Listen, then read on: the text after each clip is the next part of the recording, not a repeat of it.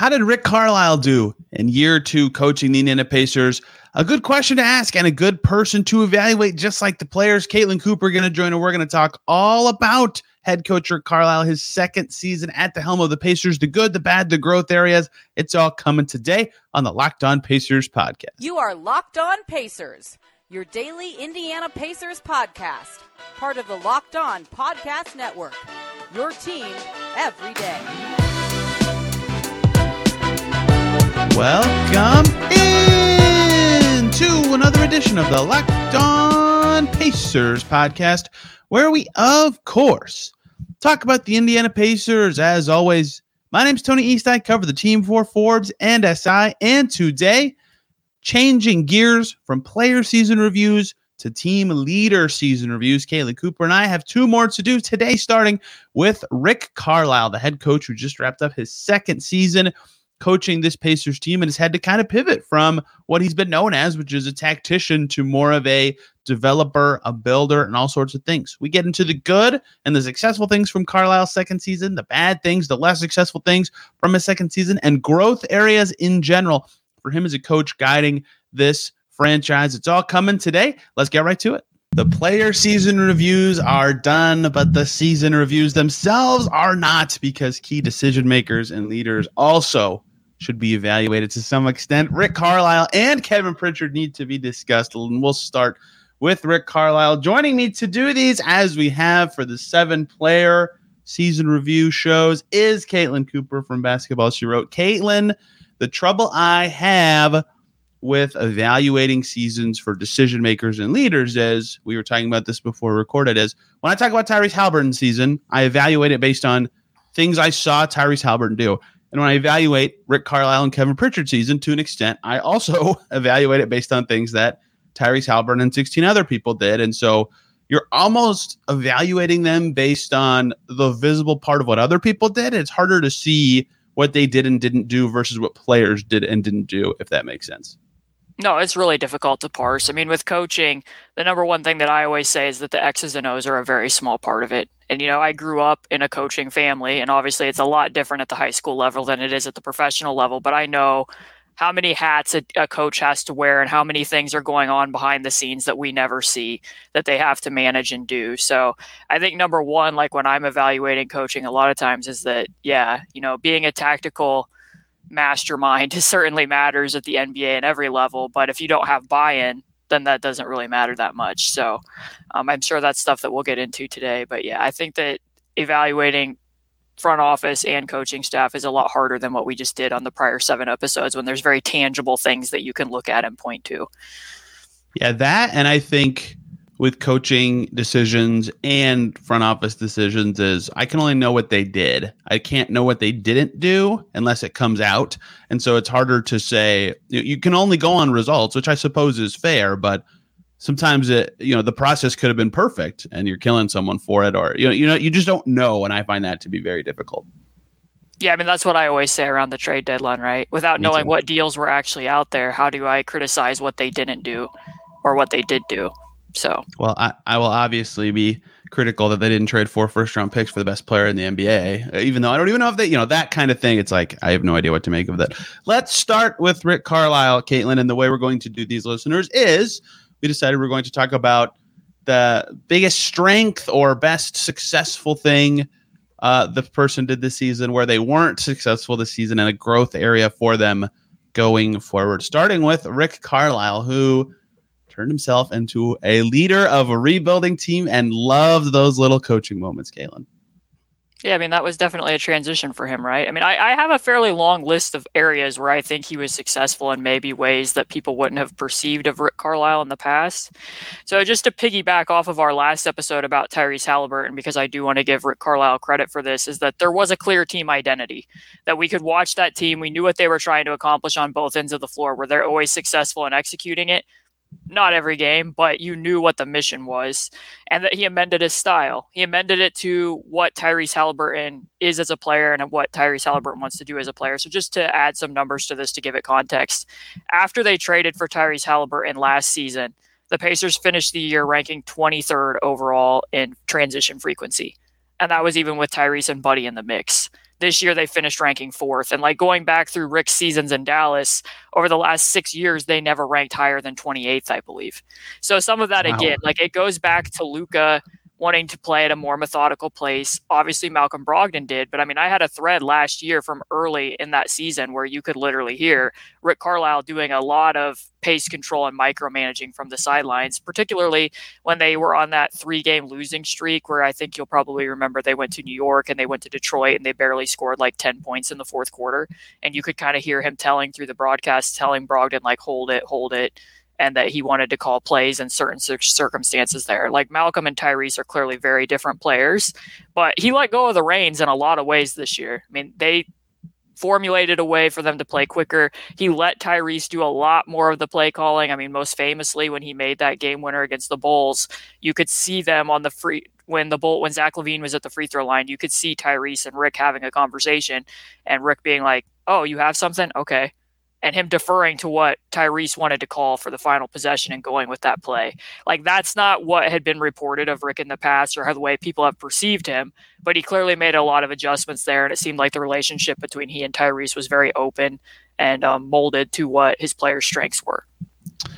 Yeah, I remember early in the season there was a lot of chatter, when he would ask about them not running as many plays, like at all. And I think Rick said it was the least he's ever called in his career. And Tyrese said they don't run that many at all. He called it random action. It's not actually random, like that word isn't literal, but that they just kind of get down there, feel it out, and go.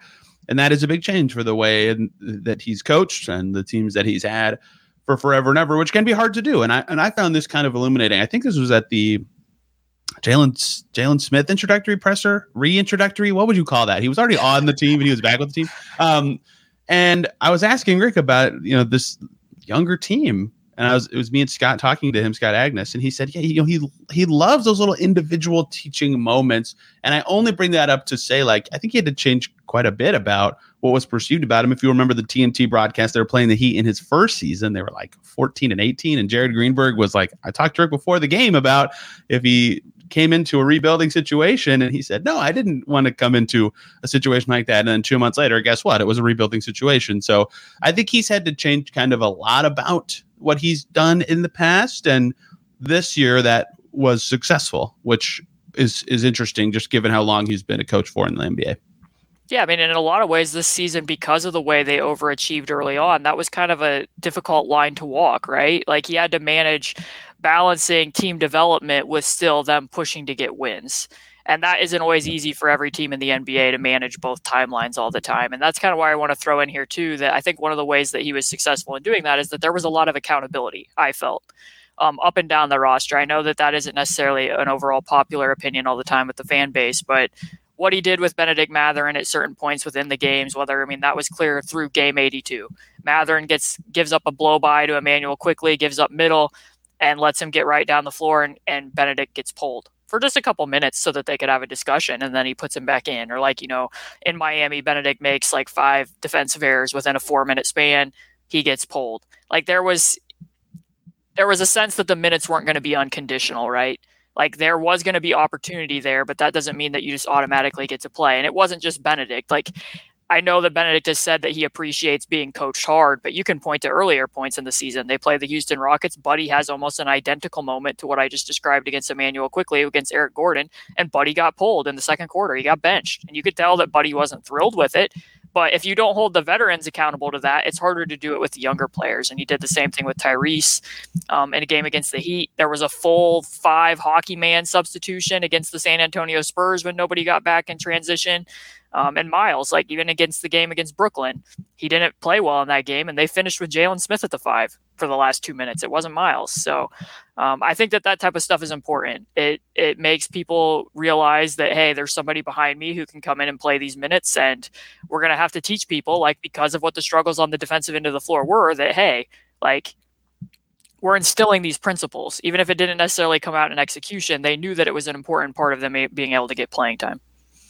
Yeah, this was maybe a failure of me media person, but I always found it really interesting that Benedict was like, yeah, I asked to be coached like this. And every fan was like, this is bad. They need, he needs to be playing more. And why are they taking him out in these situations? Like, because he asked for it, and because that's what they're doing this season. Like, that is their plan for these. Rick always called it building championship habits, right? If they're working on something that they view to be a championship habit over and over again, and then in a game it immediately doesn't happen, what are they supposed to do? Just shrug it off? Like, that's not going to, build the culture that he talked about. And Dustin Dopirak in the Indy Star wrote a story about this, but, Rick talked a lot about how building the culture they want to chase that sort of, build the habits every day style is like a never-ending goal. You have to continually strive to have that kind of culture. It's not like you have it one day and it's like, great, we can relax a little bit. Like, that is an objective every single day. It's one of the constants of NBA objectives,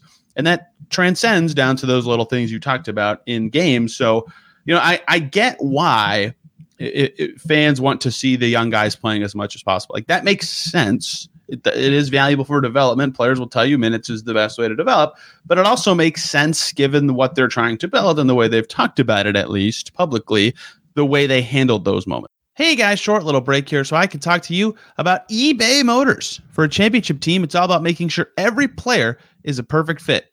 It's the same when it comes to your vehicle. Every part needs to fit just right. So the next time you need parts and accessories, head to eBay Motors.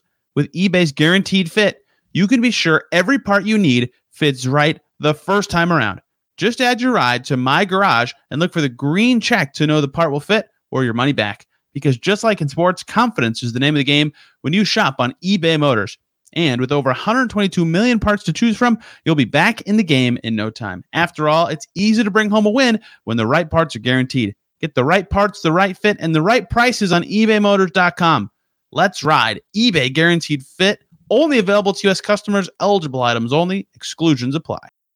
Yeah, and I think there's a difference between letting a young player play through like a learning process or a mistake and when it's an effort thing. There were occasions where some of the times when Benedict got pulled, like in the game against Miami where Jimmy's just beating him down the floor in transition, or you're just willfully giving him his left or whatever, where that's more of an effort issue that you need to reinstill that every possession matters.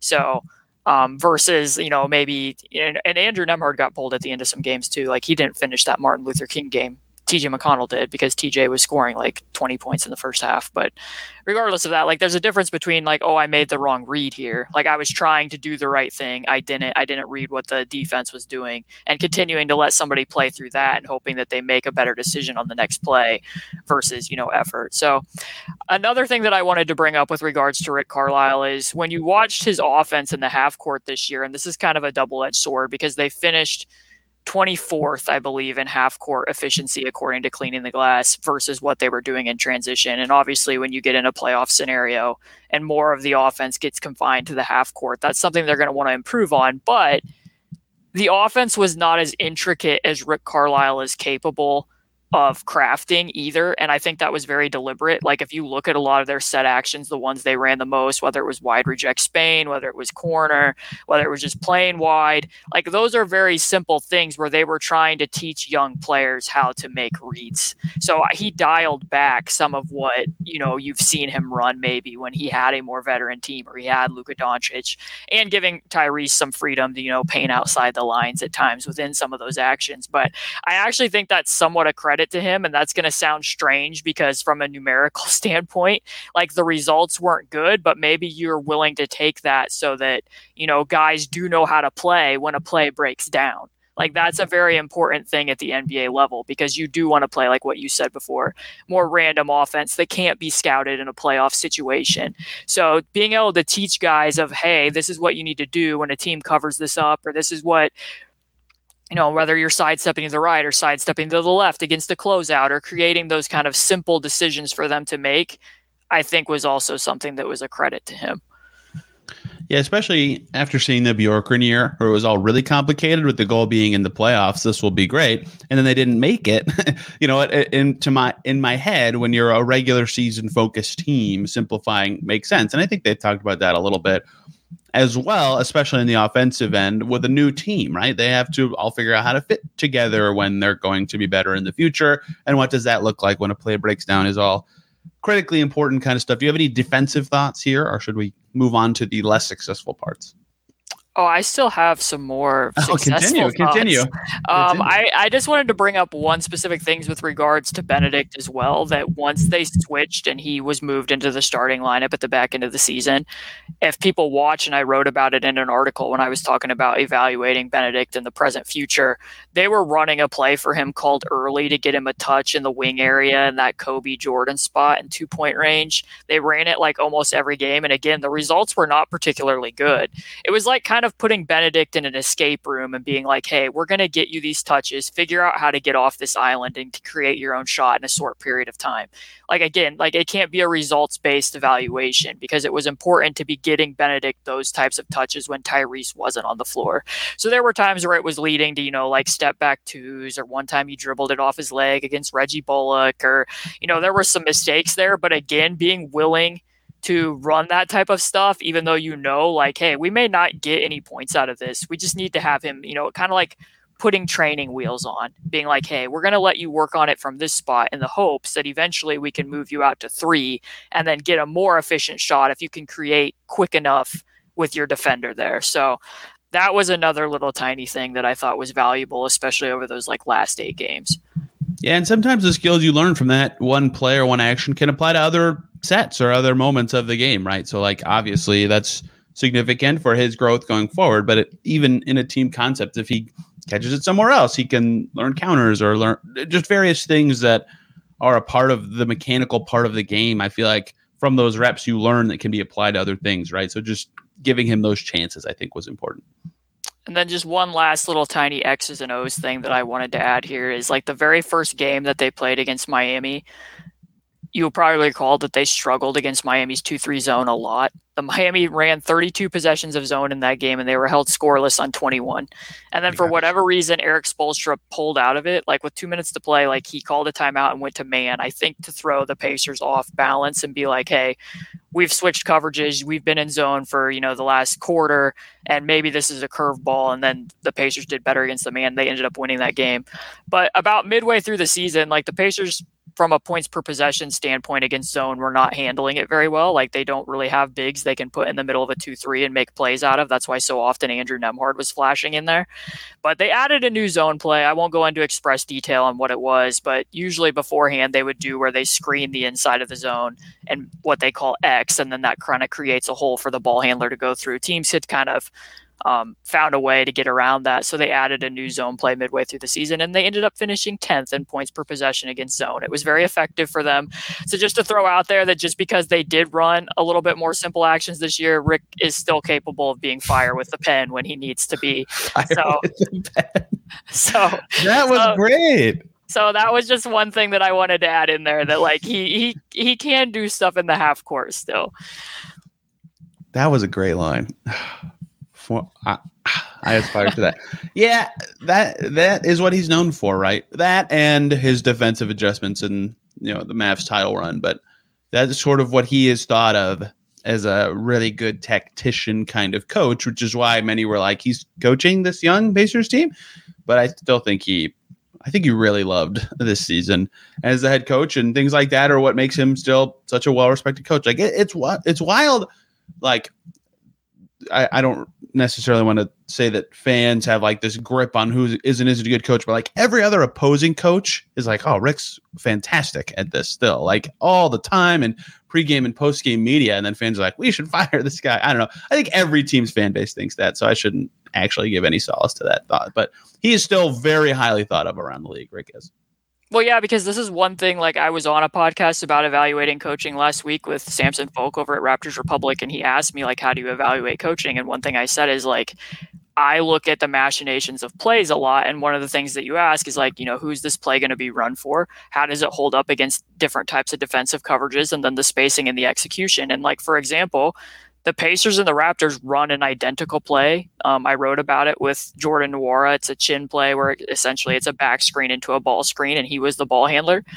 TJ McConnell gives the ball to Wara and will cut ball side, which creates a single side tag on the backside that the Pacers get a great shot of all the time.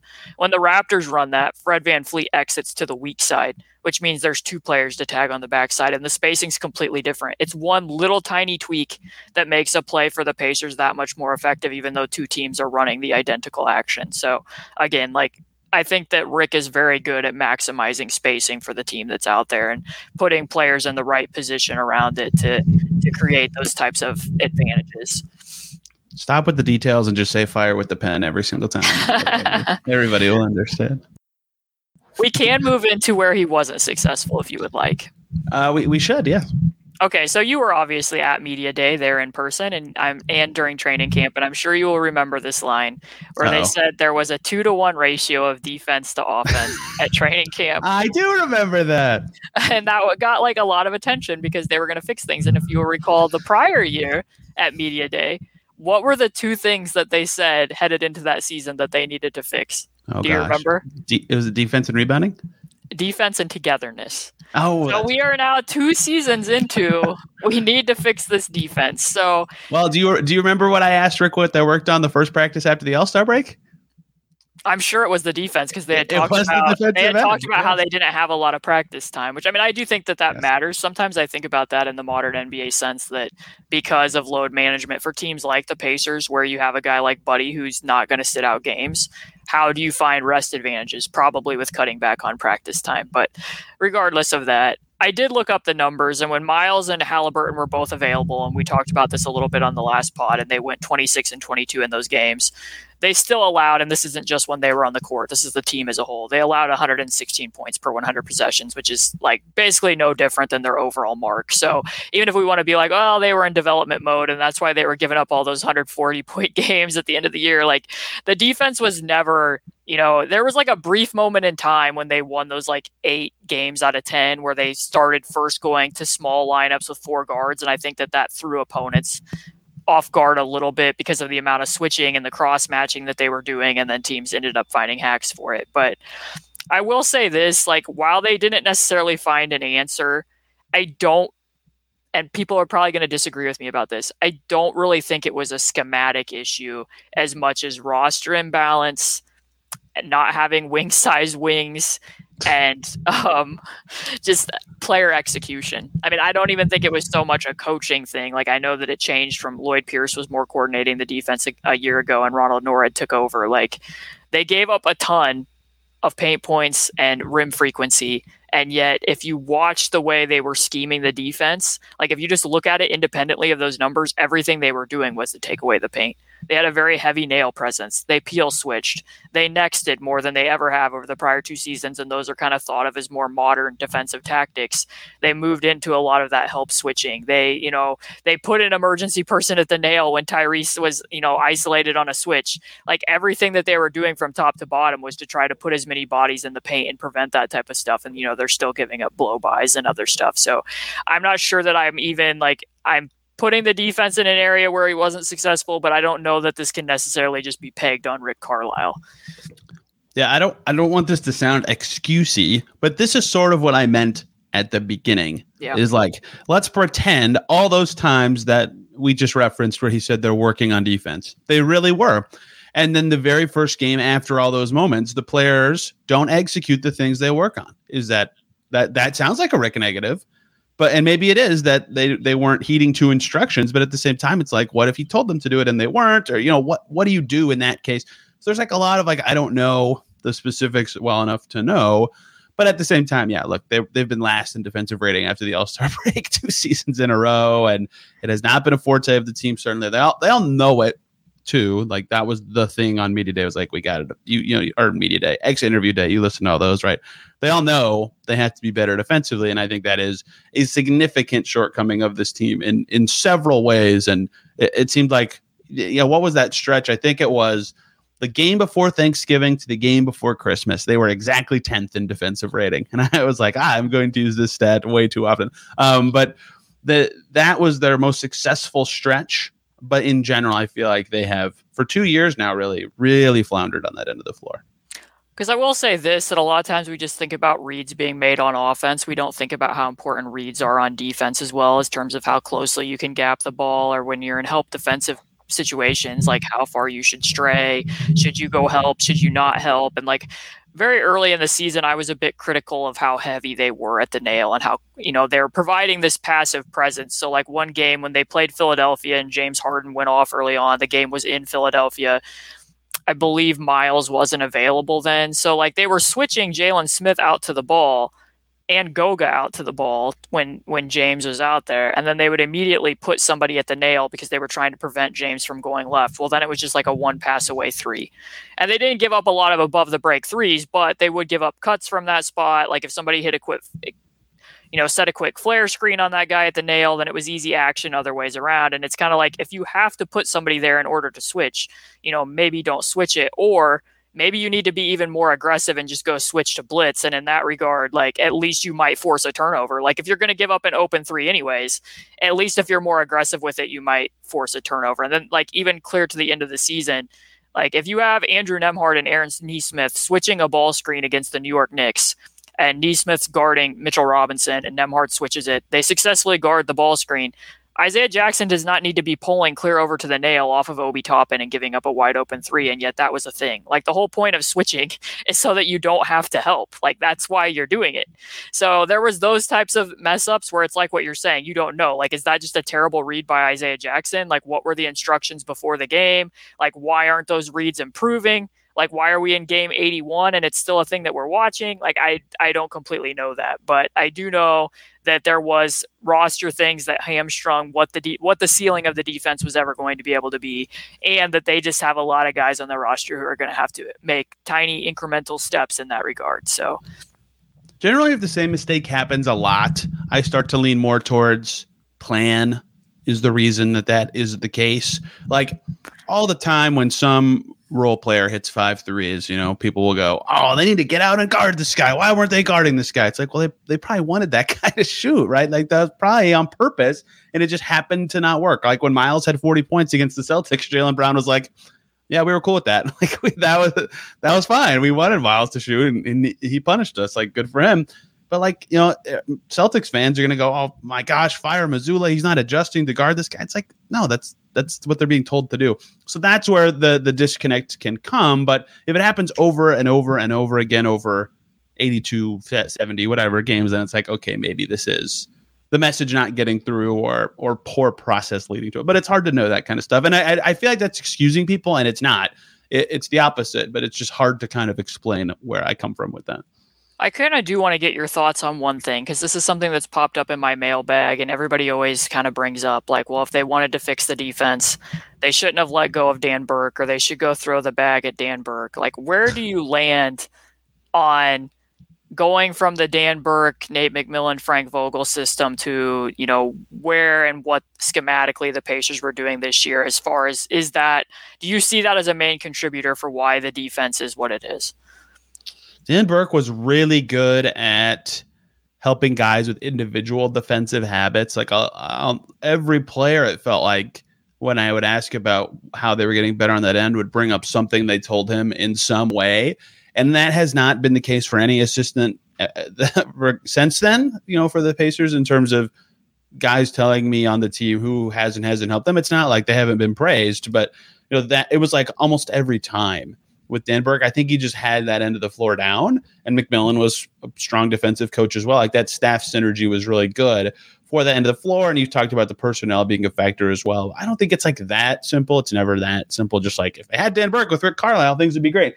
But I do think he would help, right? He is good at some of the literally slide over 6 inches and you're covering more, or slide back 6 inches, or turn your hips this way and you can recover to this faster. Like those sorts of things that sound so simple to explain. He was really good at one, getting players to do it, but explaining to them why it's important, or how it will help them, or how it will help the team in a way that is, I think, really unique for an assistant coach. And hey, Philly's been a pretty good defensive team these last couple of years. So it's never as simple as just like they let him go and that's why their defense stinks. But obviously I think he'd help a little bit. I think he'd help every team on that end of the floor. Yeah, I mean, I think he's definitely good at his job. I think my only hang up with it when people tend to keep bringing this up is that, like, if you think back to that last season, they finished 6th in defensive rating, and Jeremy Lamb was one of the people in the starting lineup for the majority of that year. So that's definitely a boon to them, feather in their cap, whatever you want to say. But like midway through the year, as you will recall, like Dan Burke did something that he would have never done in seasons past, which was add a 3-2 zone because their defense had been having so many issues. And then when they got into the bubble playoffs and they play the Miami Heat, like there were adjustments that they needed to make that they weren't really capable of making because it wasn't something they had tried the entire year. Like they needed to switch those dribble handoffs with Bam Adebayo and Duncan Robinson, and they just kept getting basically ethered by them because they weren't going to switch because they weren't a switching team. They very much valued like staying with their, defending their own assignments. And even in the series against Boston, like they tried to do that. They came out in whatever it was, game 2 or game 3, and they're like, oh, we're switching everything. And for a while, there was a novelty to it. Like, oh, the Pacers are switching, and this isn't what we prepared for. And then as the game went on, it was like, oh, they're switching, and they don't know what they're doing. And now they're hedging, and they don't know what they're doing, and there's nowhere for them to go from that. And, like, it was strange when they hired Nate Bjorkgren because everyone had kind of always pointed to, like, the offense is what needs to be fixed. And when he's sitting there doing, like, his interview after he had been hired, he was, like, talking about making the defense more disruptive and all these things they were going to do. And the one thing that he kept bringing up was, we don't want to be doing something for the first time in the playoffs. We want to have that we've done box and one before if we need to do it. Now, the problem is you have to actually get to the playoffs. And some of all of that mixing and matching that they did certainly hampered them. And I don't really think he was coaching the roster he wanted, not the roster that he had. But like, I understand from that standpoint why they made the switch that they did, because the Pacers during those years were very good at getting to the playoffs and good at what they did, but they didn't have a lot of room to go from there. And what Ronald Nora did this year was a lot more, like I said, like they were doing more modern defensive tactics. There was a lot more things that they tried. But I think that the point you bring up is also fitting, that you could point in the past and be like, okay, maybe if the Pacers go sign a wing who's more offensive minded, I can count on the Pacers coaching staff to tighten the screws. Because, you saw improvement from Bojan Bogdanovic over, 2 seasons. Very early on, you could point to improvement from TJ Warren on that end. Like within 2 weeks, like he had so many issues in preseason when they were over in India. And then like 2 weeks later, it was like, oh, this is almost night and day from that. And now I don't know that I have the exact same confidence in individual player development on that end of the floor. Because over the last 2 years, I don't know that I could point to somebody specifically and say, that guy made developmental strides there. Like you can point to like flashpoint moments this past year and be like, oh, Benedict got that stop against Shai Gilgeous-Alexander at the end of the game. But like that type of moment really wasn't necessarily where Benedict was struggling. Like he was more struggling with, being the low man or his screen navigation or his off-ball screen navigation. It wasn't so much like in isolation. So I kind of think I can see both sides of it. I'm just not as much as like, oh, if Dan Burke was here, that with this same roster, they would be a top 6 defense again. Like, I don't think I'm ready to go that far with it. But that kind of concludes that one weakness area. If you want me to move on to the next one, I'll just get your thoughts right off the top. The struggling sophomores. How much of this do you blame on the coaching staff and Rick Carlisle, and how much of it lands with Isaiah Jackson and Chris Duarte? Good question. I mean, there was an early part of the season, like before Chris's big injury, where he was talking about how just like sometimes when you come into year 2, you're like, I got this. I've done this. Like, I get the rigor of the NBA. I had a good rookie year. I'm ready. And then you're like, oh, I'm not ready. Like, it's still the NBA. And Tyrese said he had that at first. His second season too. Like, this isn't a unique thing to Chris Duarte. Like, I understand from a human perspective where that comes from. But yeah, I think that for those two guys, the team's changed style. In Chris's case was tough for him. And some of that is on the way he plays. And some of that is on the way that the team made changes. But it's hard to kind of parse out how much should be on each party between what I just said and also the coaching staff going, well, let's find a way for you to be effective within these adjustments, if that makes sense. Yeah, I mean, I think like Chris is kind of the only player that you can point to that didn't really necessarily take advantage of the development opportunity that was in front of him. And I think, I don't think either party, being he or the coaching staff, can control for injuries and that what happened to his ankle against the Miami Heat. And I think that was something that probably bothered him the entire season. That doesn't really fall on anyone. His role was kind of all over the place. And again, I don't necessarily think that falls on the coaching staff. It had to do with who else was available and wasn't available. And I do think, like, looking back at it, I think there was like a 4 or 5 game stretch where they were literally starting him for no other reason than to try to prime the pump and get him going. And it didn't necessarily work. I think that what you said is probably true, that who was and wasn't on the roster this year by comparison to last year. No more Sabonis. Now there is Benedict. There is still Buddy. There is other players competing at his position for those minutes, and the type of pressure that put on, I think, was another aspect of it. So I think that these things are probably always somewhat of a two-way street. I think if I was going to point the finger, I would do it more so with Isaiah Jackson, and maybe that more has to do with decisions that were made last summer and the fact that, you know, they had 5 centers on the roster and that really buried him. I do not think it was ideal that there was a stretch in the end of December where in 8 of 13 games he got DNP'd. Yep. I don't think he was Agreed. necessarily always taking advantage of those opportunities, but the difference being is before, when I said there was accountability and that minutes shouldn't be unconditional, there has to be a point in time where there's conditions to actually get minutes. And that wasn't really happening once they made the decision that, Jalen Smith actually isn't a 4, and he's probably ahead of Isaiah, rightfully so, right now at the 5 position. But now you're in year 2 of a guy that you moved up in the draft, that you targeted to go get, and there wasn't, in the middle of the season, there wasn't really a plan for him to get better because he played 1 or 2 games with the Mad Ants this year. I think that was it. So that time sharing the backup 5 position certainly wasn't ideal, and that doesn't necessarily fall on any one specific person, but it can't continue next year. Yeah, at least, like, I think he should have played more, but at least I got it. Like, I got who they were playing instead of him this year. We're at, like, this is a random example, but when they were playing Jakar Sampson over Goga, I was always like, why? What is the benefit of this decision, even short term, right? At least this year, I understood the reasons behind why they were picking who they were picking to play. And that at least makes it feel a little more justifiable, even if I felt like Isaiah should have played more, even at the 4 specifically. That was something they lauded after they picked him. But at least this year, the process I understand more, but I agree that there should have been more exploration going on there. And that's the key word, I think, because him playing only 13 minutes with Miles Turner in what was a fact-finding mission, you do that in that one game against the Pelicans, I wrote it, and then they never really looked at it again.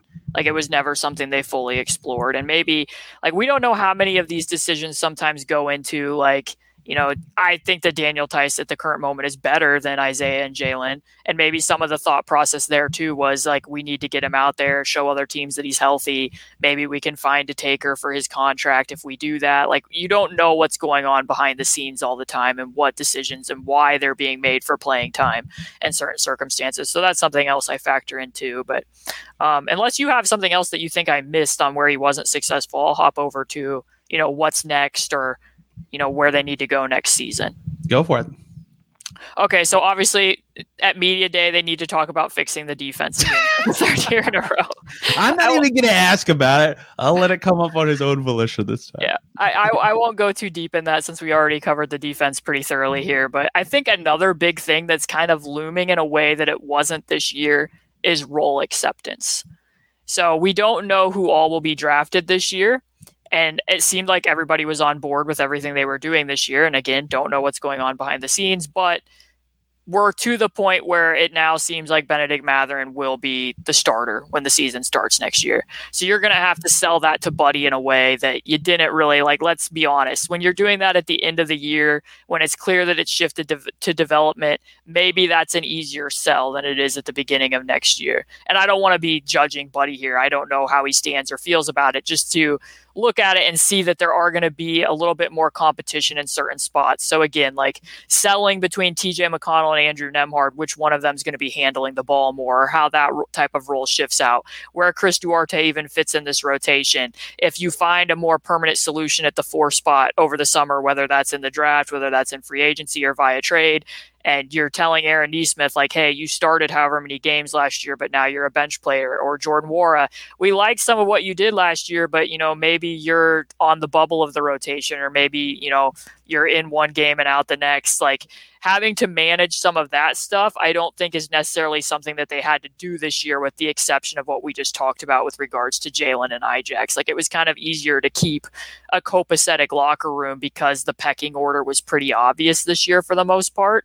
And, when Ben's a rookie, it's easier to be like, hey, he's a rookie, and that's why we're bringing him off the bench. And, it's pretty clear to see from a usage standpoint that his usage is a massive swing, and he gets to do way more when he isn't playing with Tyrese, and maybe that's good for his long-term development than when you're in year 2. Yeah, I just heard John Hollinger, who used to be in the front office with the Grizzlies, talking about this on, I don't remember what. It doesn't matter. But they were talking about the coaching carousel going on right now in the NBA, and how, you can interview a guy 100 times and love everything he's saying, and it will tell you nothing about how that coach will do managing that part, what you just talked about, in December or January, or when, the slog of the regular season, when things maybe aren't going well. And sometimes your team is winning and nobody cares because you're winning and clearly the decisions are going well. But if you lose 3-4 games in a row and all of a sudden guys are like, why aren't I playing more? I should, even the Warriors are dealing with this in the playoffs. Like, half the role players are like, why am I not playing more? It's like, that's a hard part of the job. And next year it's going to be harder for the Pacers, who have a lot of guys who can probably say, based on their play this year, I think I deserve this role or this amount of minutes. And the Pacers will say, well, no. And like, to your point about Buddy, like, that was what Kevin Pritchard said when he was asked about, a potential extension. He's like, we've got to find a role that we're comfortable with and Buddy's comfortable with before we would approach something like that, right? That is going to be a defining part of the Pacers next season. And I'll bring this up with Pritchard as well, but like, this is something I asked Tyrese about at his ex interview. The first year of a team doing well is fun, and then expectations come, and that is an added hurdle that every human, coaches, players, decision makers, have to deal with, and that becomes part of the job for everybody, is managing them and managing themselves within them. Yeah, I mean, and I think that if you just look at the past era of this team, you could kind of see some of that, right? Like, the 17-18 season was like the ultimate immaculate vibes year. Yeah. And then, Victor has the injury and that kind of adjusts things. And then we get to the point last year where, like, I don't want to say it was a toxic environment, but there was a definite staleness there after years of trying to do something, and that guys weren't necessarily meshing. And I once heard Steve Clifford talk when he was doing, or there was clinic notes, and he made a point that, I don't think everybody always thinks about, that he was like, in the summers we hear about guys getting together and organizing workouts or like team dinners on the road during the year. And he's like, that's not what team chemistry is. He's like, team chemistry is when it's a Tuesday night in the middle of January and you look over to the bench and the bench is standing up and is completely invested in that game and their teammates who are on the floor. And he used his example of, in 2009 when the Magic went to the NBA Finals, he's like, those guys, he's like, there was guys in the locker room who never even talked to each other. But when the lights turned on and they were in the gym, like, they were supporting each other from the bench and, anything else. He's like, they weren't going to dinner together. He's like, I coached a team with the Bobcats and that team was really close as far as friendships. And he's like, and they had no chemistry on the court. He's like, we just look at it and think from the outside that when we see like a tangible photo of a team going to dinner, that means that, stuff is working. And he's like, it guilty as charged.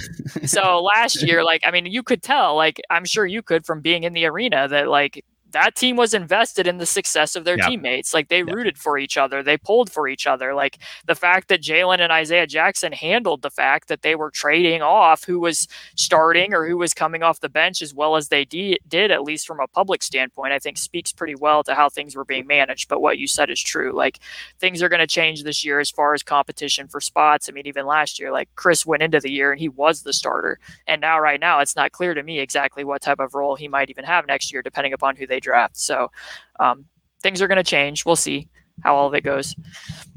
O'Shea Brissett, first team all bench chemistry. The first team is just him and no one else. And then the second team can be 5 other guys. Yeah.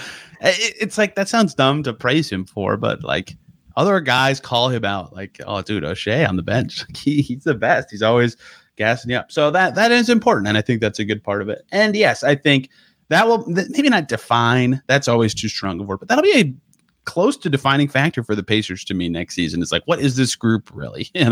Can they handle, the external pressure of like, hey guys, like, you haven't won a playoff game in 5 years. You haven't made it in time is an enigma. You haven't made it in a minute, and now people expect you to win because you were kind of good last year. At your best, you were top 6 team in the East. Like, you got to win. It's got to happen. How does that is part of Rick's job. Will be managing everyone within that setting, and I'll be very curious, if any, how much that changes the team. Same. I mean, do you have anything else you want to add about Rick? I think I tried to be as detailed as I could be here. You didn't talk about the fact that he's a pilot. I am disappointed in that. Oh, that's a good question. So if Rick offered to fly you somewhere, would you get in the plane? I'm out. I would probably do it, I think, now that I have a second to actually think about it. I am not a heights guy. So I would be gripping the rail or the handle or whatever option I had with the strongest grip I have, but I think I trust him enough to do it. I just would be terrified the entire time. Yeah, my issue is that I'm just like afraid of small planes to begin with. It wouldn't really matter who the pilot was. I'm probably not getting in it. So. I think it'd be really cool to do. I think that's a fun story. I think I'd be more willing to sit and listen to him play a song on the piano than I would be getting in the plane. Yeah, that is one of my favorite things about Rick is like he wants to know a lot about stuff. You know, like once he finds out about it, he wants. I took a picture of this, but there was a Mad Ants game where there was a DJ like 2 feet off the court with all his DJ gear, and at halftime Rick walked over when the DJ wasn't there and was like looking at the deck for a good like 2 or 3 minutes, just like trying to figure out what everything does, what the buttons do. You know, he didn't actually touch anything, but I was like, oh man, I think if he had the chance, like he would actually play a song or something like that. That's who he is. These are the types of details that we need from you, Tony. Like this is the type of reporting that I want. I never asked him about that moment. I wish I did. Yeah, we'll do Kevin Pritchard on our next show here, but I think this was a good deep dive to Rick's year and the way he's kind of evolved and what is next for him with this team. And a big part of his thing we didn't talk about is 2 more years left on his deal, and teams do not like the whole lame duck last year of a coach thing. So we will see what next year means for Rick too. If they have a great year, perhaps that changes even the tenor around him. So we'll see. Thanks for having me back on. Another review we've completed. 8 out of 9 now. Oh, I just drilled my water bottle with my arm. I shouldn't have fist pumped that hard. Yes, Kevin Pritchard coming right up. If you want to read more of Caitlin's stuff, I'll just let her tell you where to do that. Right. So at C2_Coopers, my Twitter handle. From there, you can find a link to the Patreon, patreon.com/basketballshewrote, where all of these reviews are also linked. And if you follow Caitlin on Twitter, you can see her playoff musings, like the team that won wanted it more, and the team that lost did not want it as much. That was brutal during the Sixers game. It was like all anybody was talking about. Brian Regan has a bit about that when players, you know, after a win, they'll say like, we had God on our side tonight. It's like, is the team in the other locker room like, oh guys, God didn't want us to win today? Like, that's not how it worked. But very, very astute point about the conversation around playoff games. Kevin Pritchard show coming up with us likely tomorrow, and then next week it's draft lottery time for this Pacers team. So lots to talk about with that as well. Thank you guys a ton for listening. We'll see you soon.